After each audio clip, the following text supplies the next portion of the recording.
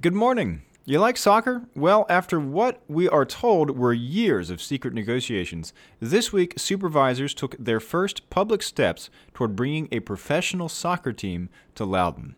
For Friday, January 12th, it's your Loudoun Now Morning Minute.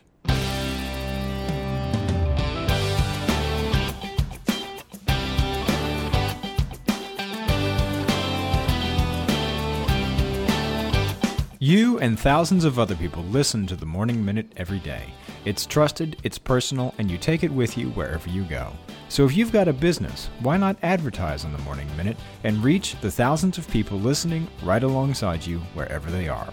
Get in touch at loudounnow.com/advertise or email us at sales@loudounnow.com.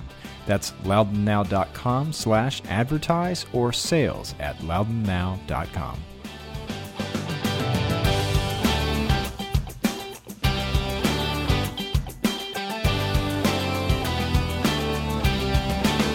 Thanks for being with us. I'm Renss Greene. This week, the Loudoun County Board of Supervisors held a public hearing on the idea of bringing a Division II professional men's soccer team and the DC United headquarters to Philip A. Bolen Memorial Park south of Leesburg. For those of us who aren't super plugged into every level of professional soccer, Division II is the level just below the Major League Soccer. If this deal happens, it would have the county take out $15 million in financing to build a 5,000-seat stadium, which would be paid back by the company through its lease payments on the property. And while supervisors and the heads of several county departments back the idea, not everyone from Kincaid Forest, a neighborhood next door, is totally sold on this idea. Kincaid Forest is divided by Kincaid Boulevard, which connects Battlefield Parkway to a section of Cross Trail Boulevard that leads to the park. But Cross Trail Boulevard, as you may know, has a missing piece in the middle. Even though Kincaid Boulevard has been done for years, the Leesburg Town Council has resisted opening it until Cross Trail is done. Some of the people in Kincaid Forest are worried that when the stadium opens, so will Kincaid Boulevard. And with a 5,000-seat stadium open at the park, they're worried a lot of traffic could end up coming through their neighborhood.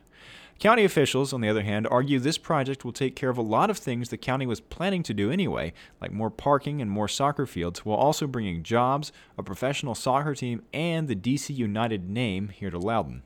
The county will also be able to use the stadium when the team's not playing. It's expected about 50 people would work at the complex at Bolen Park. It also comes with a training facility for the first team players, offices, and 4 more soccer fields next to the complex. The county would have to pay for clearing the site and building an additional 1,000 parking spaces, which is estimated to cost $7 million.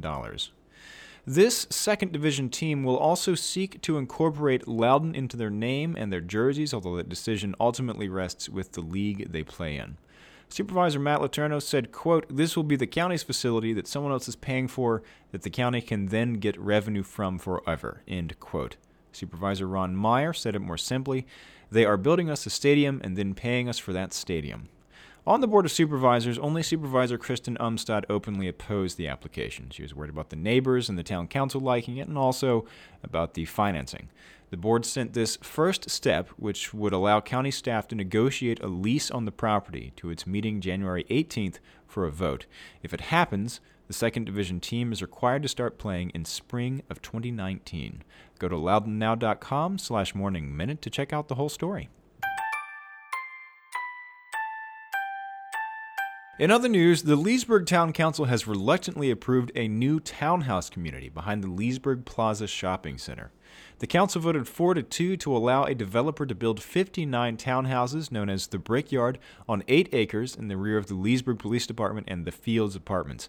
20 of those will also have ground floor office space between Plaza Street and Catoctin Circle. Council members agreed generally that they liked the design of the project, but had some concerns about the process. The application left the Planning Commission with a recommendation of approval, even though there were still some outstanding issues with that application. Mayor Kelly Burke and Councilmember Suzanne Fox were the dissenting votes. Over at the County Planning Commission, plans to widen one of the county's most congested and dangerous roads are moving ahead, but not without some objection from some of the people living along it. The county is moving ahead on plans to widen Route 15 north of Leesburg between the bypass and Montresor Road and improve some intersections. Although I've heard it also said Montresor. I wish we could everybody agree on how that road is said. Anyway, the project has gotten fairly broad support, at least at the meetings I've been to, but a handful of people from neighborhoods along the road turned up to a planning commission public hearing in December to argue against it. They feel they've not been fully informed about what the county's doing here. Others were grudgingly in favor. They said it's not just about congestion relief, but about safety. Ultimately, of course, the Planning Commission sent it to the Board of Supervisors with a recommendation to approve it. And up at the state, while Loudoun's General Assembly delegation lost some of its senior members during November's election, the county's representatives will still have influence in key committees during the session that opened on Wednesday.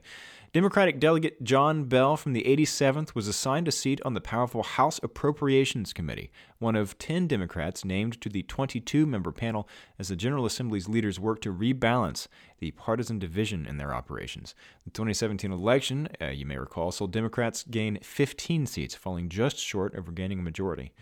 Loudoun previously had a representative on the Appropriations Committee. That was Delegate Tag Greason. Greason lost his seat in November. He had also served as a budget conferee.